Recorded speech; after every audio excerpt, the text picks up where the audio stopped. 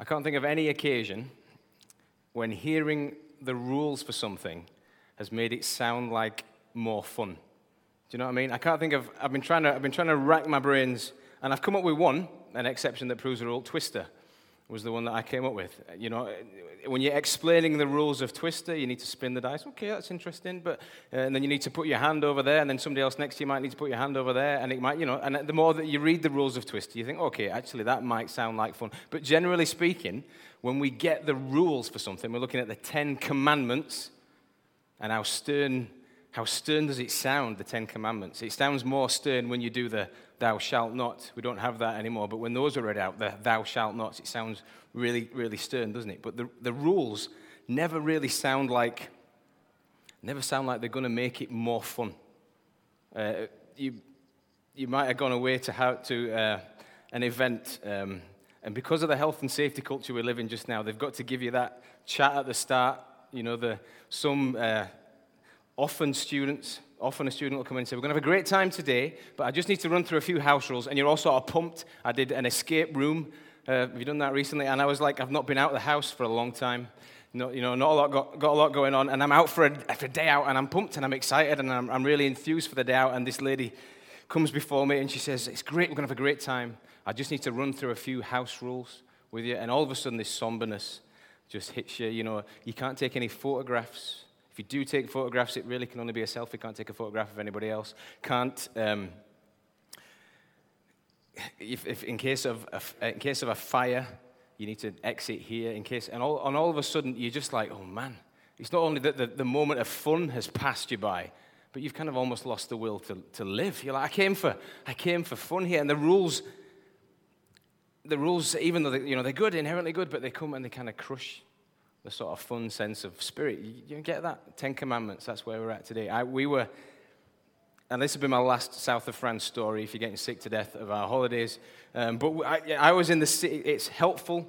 Anecdotally, it's helpful. We got to the swimming pool, and I was just like bursting with joy. Just like I had all the gear. Do you know what I mean?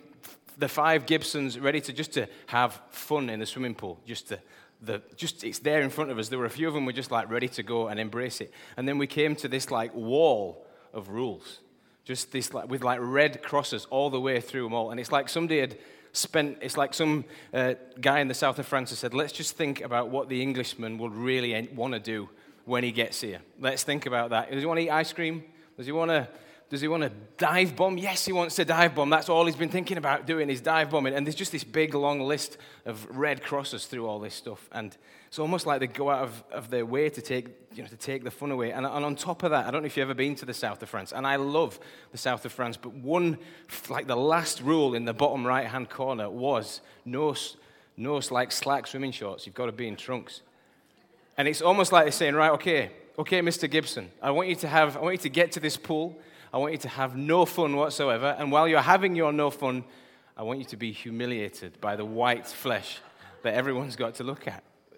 And that's kind of what these rules do. Now, I want you to take a step back to Sinai, back to the people of Israel, and to put yourself in their shoes. Let me tell you, they are ready.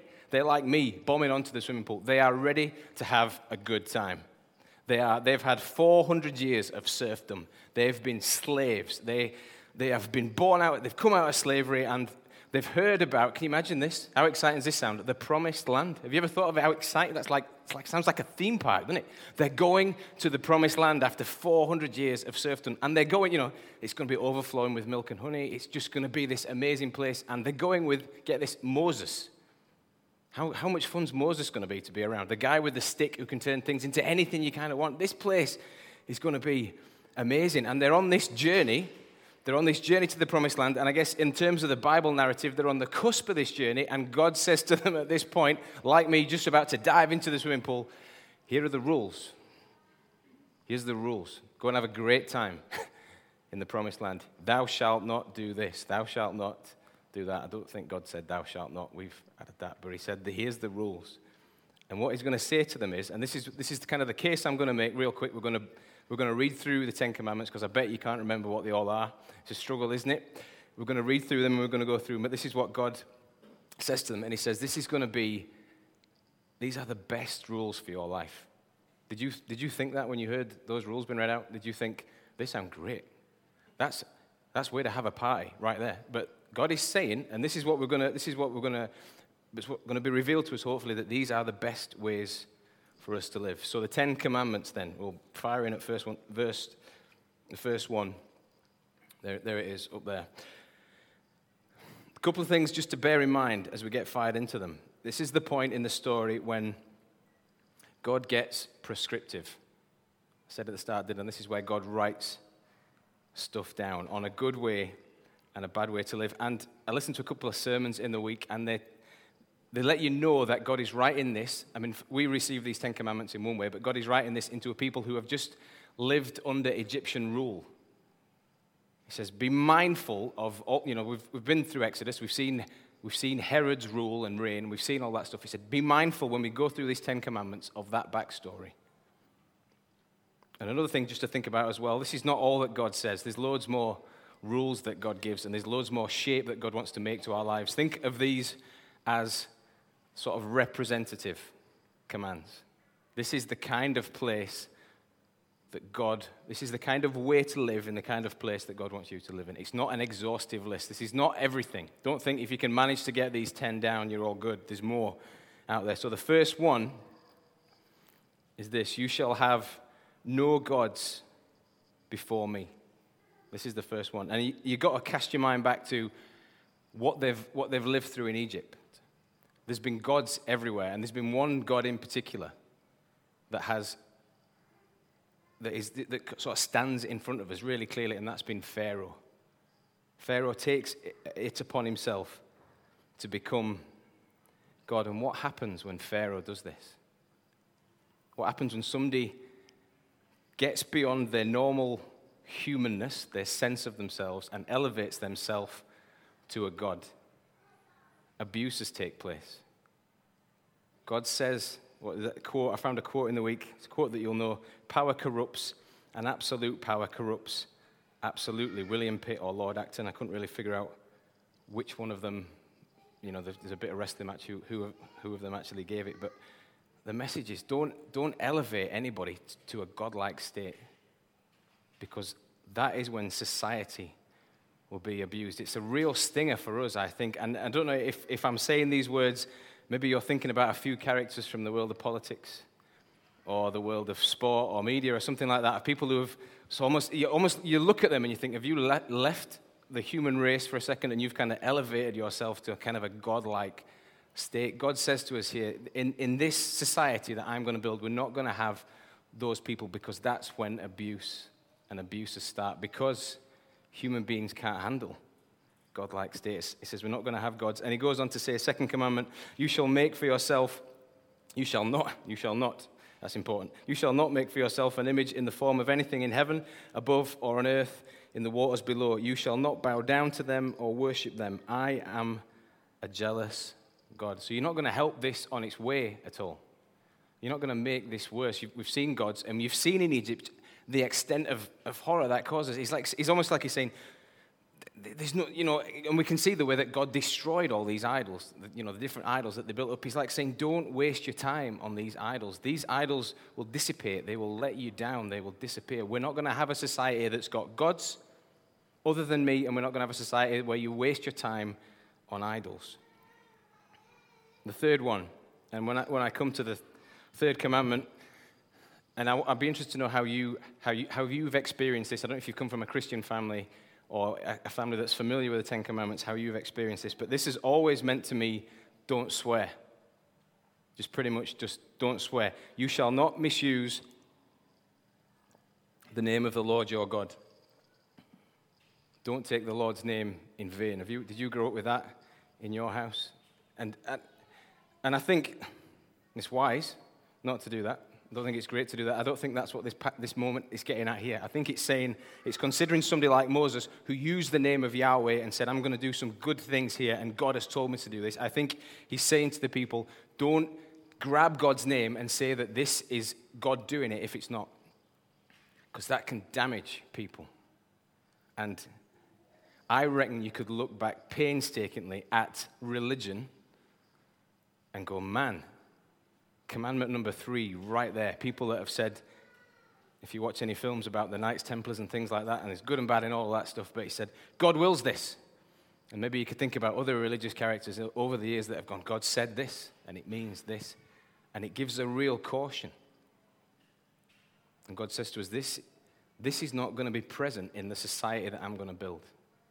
It's not going to look like this. People are not going to claim stuff in the name of God if it's not happening. Commandment number 3. Also probably good not to swear, but that's maybe a separate thing. Commandment number 4, and this is a long one. So obviously, some of the commandments, they don't need loads of explanation. We're going to get to do not murder in a little bit. Kind of covers itself, doesn't it? And I'm glad for it, because that's the first one I get through the list where I think, yeah, I'm good. I'm good on that one. I'm definitely not done that. The other, and it's true. But this one needs a bit more explanation. Remember the Sabbath day by keeping it holy. 6 days you shall labor and do all your work, but the seventh day is a Sabbath to the Lord your God. On it you shall not do any work, neither you, nor your son, nor your daughter, nor your male or female servant, nor your animals, nor any foreigner residing in your towns. For 6 days the Lord made the heavens and the earth and the sea and all that is in them, but he rested on the seventh day. Therefore the Lord blessed it and made it holy. Again, see that command?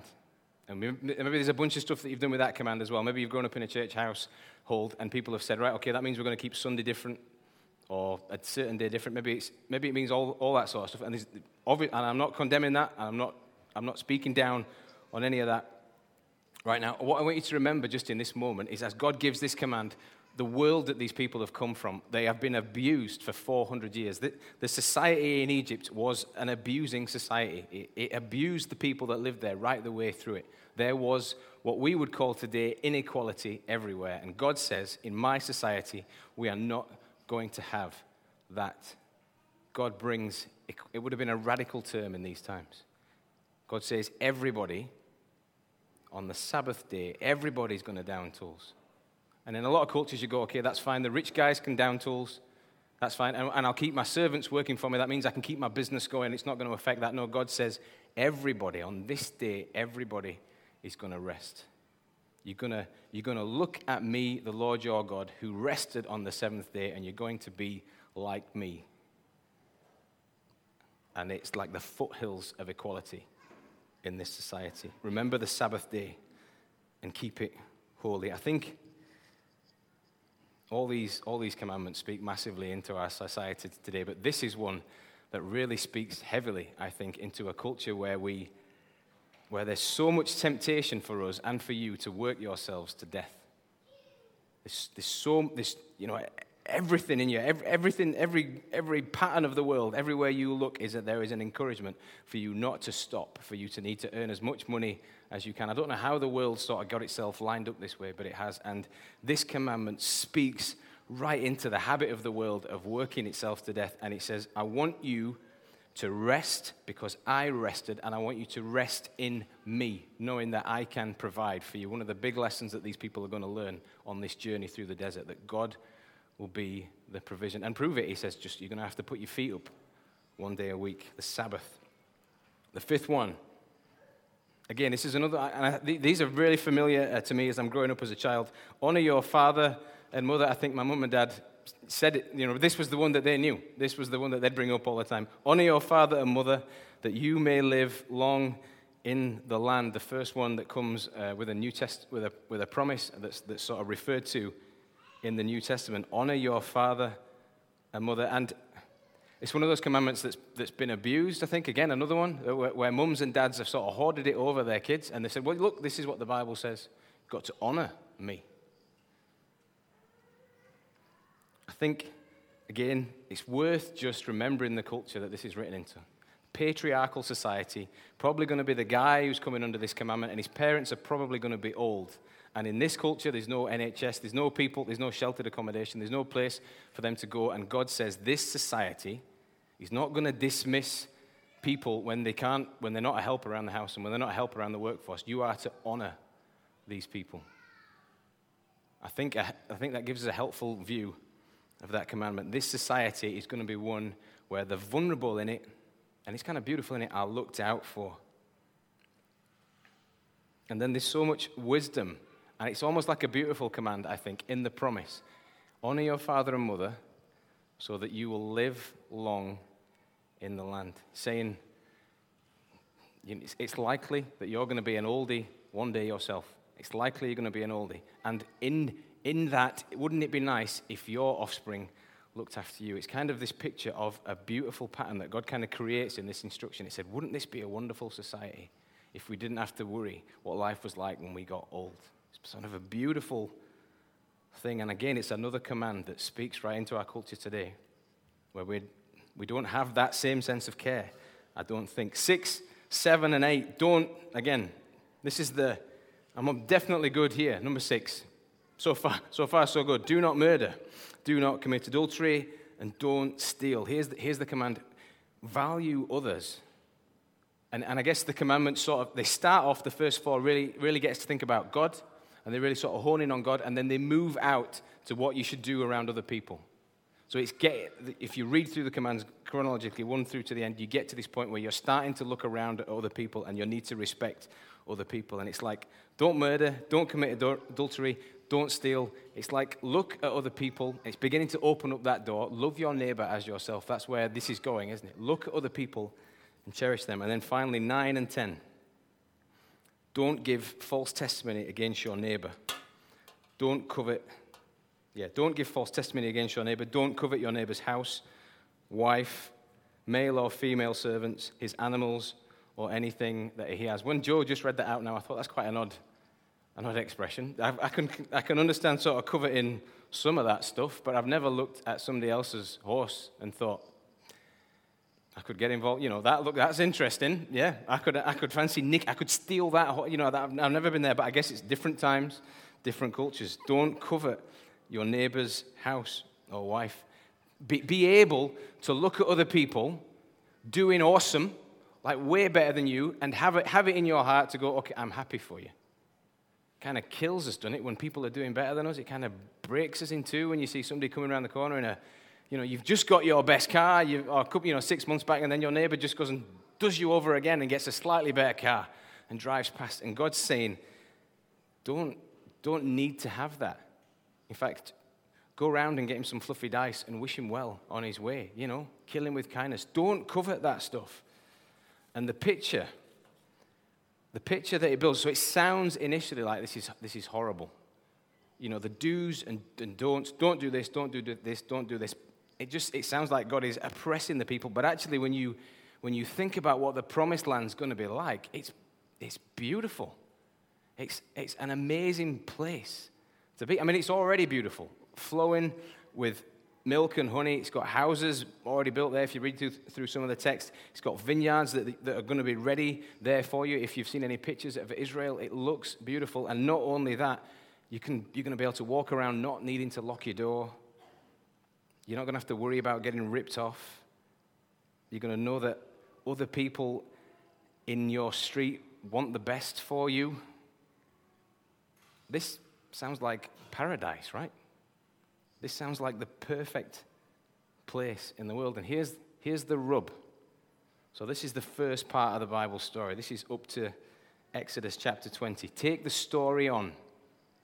So we're going to jump massively. Take the story on to the end of the Old Testament. We find that these people, given that they've been given this beautiful place to live, and they've been given this beautiful set of rules that would make living there awesome, they cannot do it. And there's times when you're reading through the text and you think, actually, this bar's too high. It's too difficult. Makes no wonder they can't do it. God's asking too much.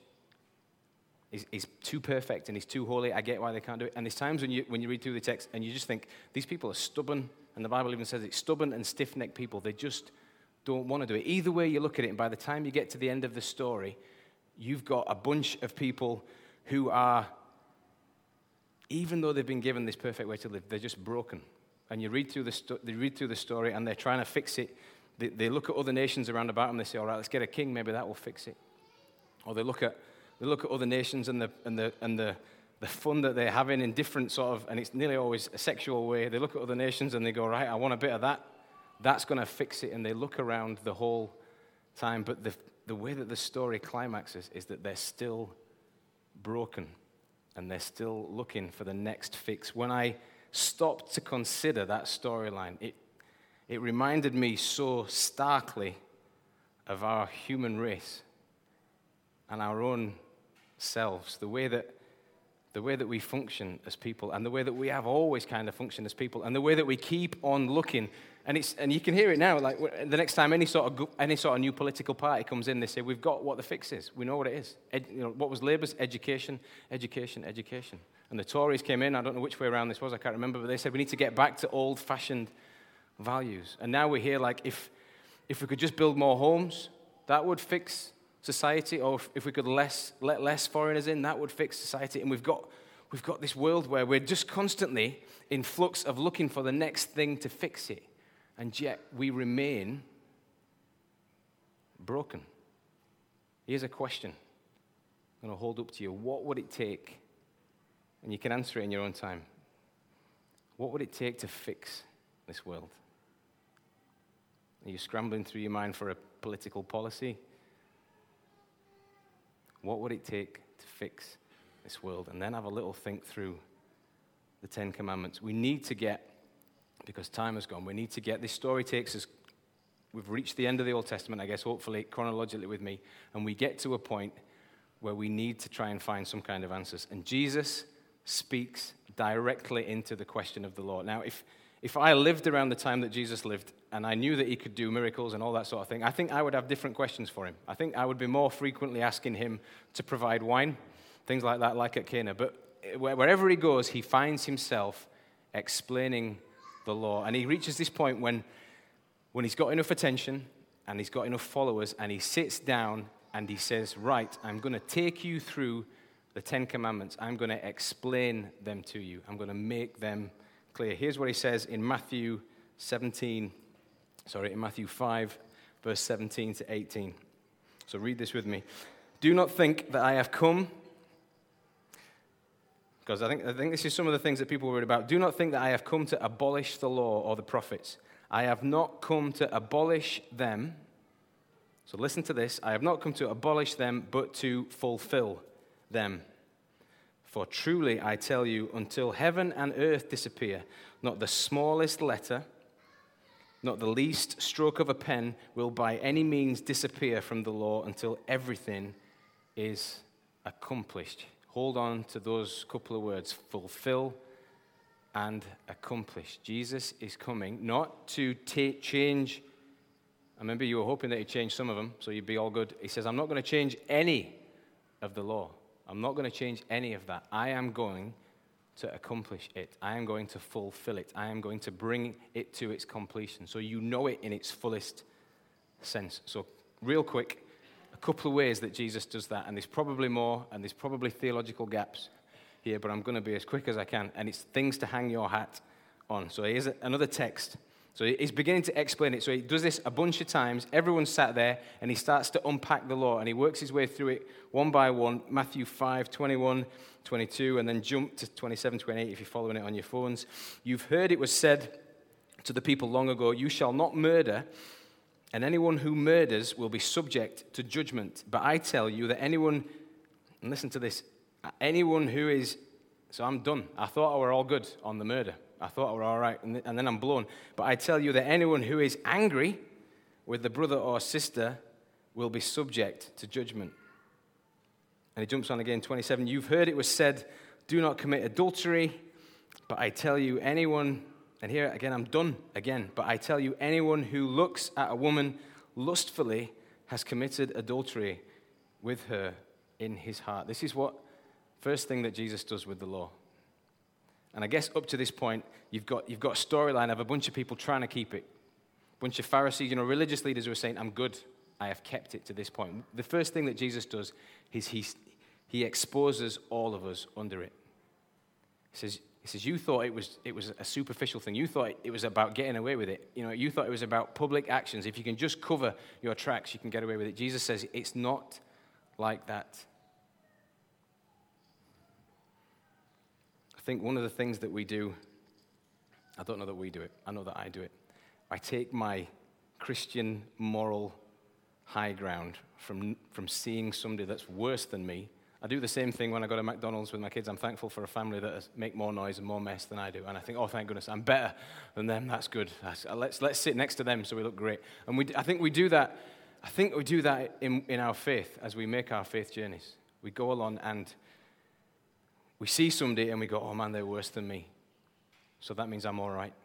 And we find somebody like that. And what Jesus does as he explains the law is he sort of rips that out from under our feet and he says, no. He says, there's nobody keeps this. We've all missed this. We've all missed this mark. And all of a sudden the law becomes a bit clearer for everybody listening in. The second thing that I think that Jesus does is he explains that it's a heart thing. He makes that really clear. I think up to this point, there's been this real just like resolve by the people, by God's people. I'm going to just by sheer force of will, by ritual, by habit, we can keep this. And Jesus says, no, all along, this has been a matter for the heart. He takes it deeper. He says, you just think it's about not committing adultery. I'm saying it's about not even looking at a woman lustfully. He pulls it right into the heart of people. He says, that's where the heart thing. You honor me with your lips. This is one of his criticisms of the Pharisees and the Sadducees. You honor me with your lips, but your hearts are far from me. So he doesn't take the law and make it any easier. He takes the law almost and goes, right, it's probably harder than you thought. And it's all about heart. Keeping it's all about heart. That's what God's after. Third thing that he does is he makes a way for us. It's impossible. The bar's too high. But Jesus makes a way for us. And I guess the places to look, if you want to follow this stuff up, if you're like, I'm not happy, Ash, with how you have expressed how Jesus keeps the law. Galatians, I'd send you there, read Galatians, particularly chapter 3, and then all of Romans. It's explained clearly in there. And that's where we're going now. Romans 8, and this text is not up, but I'll read it out slowly and clearly for you. It's an important one. There is no condemnation for those who are in Christ Jesus, because through Christ Jesus, the law of the Spirit who gives life, and this is wordy, and you're going to be like nodding off, but stay with it. The law of the Spirit who gives life has set you free from the law of sin and death. For what the law was powerless to do, because it was weakened by the flesh, God did by sending his own Son in the likeness of sinful flesh to be a sin offering, and so he condemned sin in the flesh in order that the righteous requirements of the law might be fully met in us. And if I asked you to explain what that meant, you'd be like, let me get up there, Ash. I can do it in a second. Let me translate it for you. Jesus kept the law perfectly when no one else could. And his like perfect sacrifice means that our standing before God now is not dependent on whether or not we can keep those 10 commandments. It's dependent on what we make of that act of love that God did through Jesus Christ on the cross. It's not dependent on us managing to keep the commandments. It's dependent on what we make of that act of love Jesus did on the cross. See what Jesus does? He accomplishes the law. God wanted a relationship with his people. And he's a holy God, and he said, here's what it's going to look like for you to have a relationship with me, and it was impossible for the people, and Jesus makes it possible. Fourth thing that he does, final thing that he does, I think, is he shows us the love of God. When you see what Jesus did, up until this point, we see God a lot through the lens of thou shalt not do this and thou shalt do that, and there's a distance to him in the Old Testament, I think. And in the New Testament, we see through Christ's sacrifice on the cross, we see, I think clearly, I think it's always there, but we see it clearly, the heart of a holy God. And we see that actually, this God who commands, thou shalt not do this and thou shalt not do that, is a God of love. That's what you see when you look at the cross.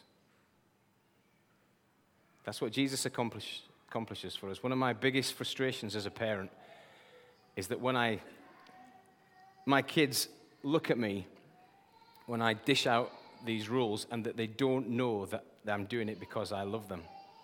It's one of the biggest frustrations about being a dad. I'll say to them all the time, they'll say, "Can I have a glass of fizzy pop, Dad?" I say, "No, you can maybe have a glass of fizzy pop at the weekend." And they look at me like, "I hate you for not giving me fizzy pop. I just want fizzy pop. And why? You do not understand me. You do not love me."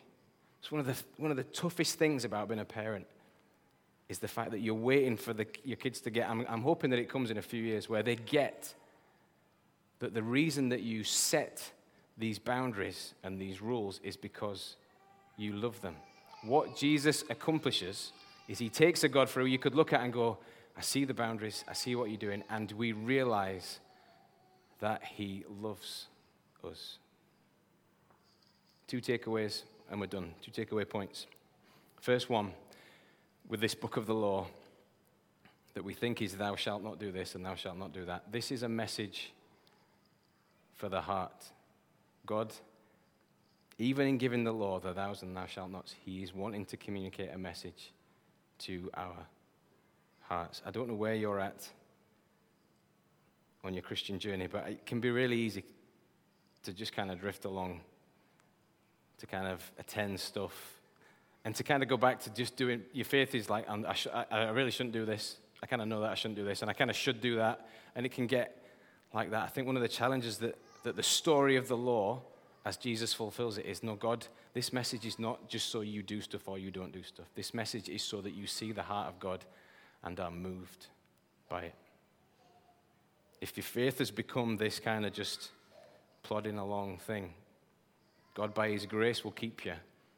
But I think there's a real challenge for us to be moved by the story of the cross again. One of the things I'm finding as I get to be an old dude is that God is always asking us to go deeper.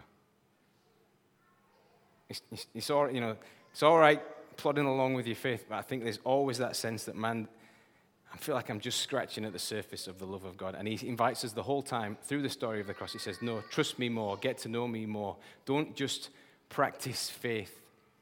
Be moved by the story of the cross. And the second and final thing. So you look back and you say, well, why do we have all this? If it's all about grace and if it's all accomplished in Jesus Christ, why do we have that massive long book? Why have we got all those? Why have we got all those rules? Why have we got these 10 commandments?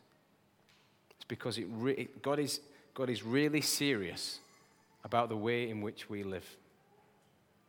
It really matters to him. It's important to him.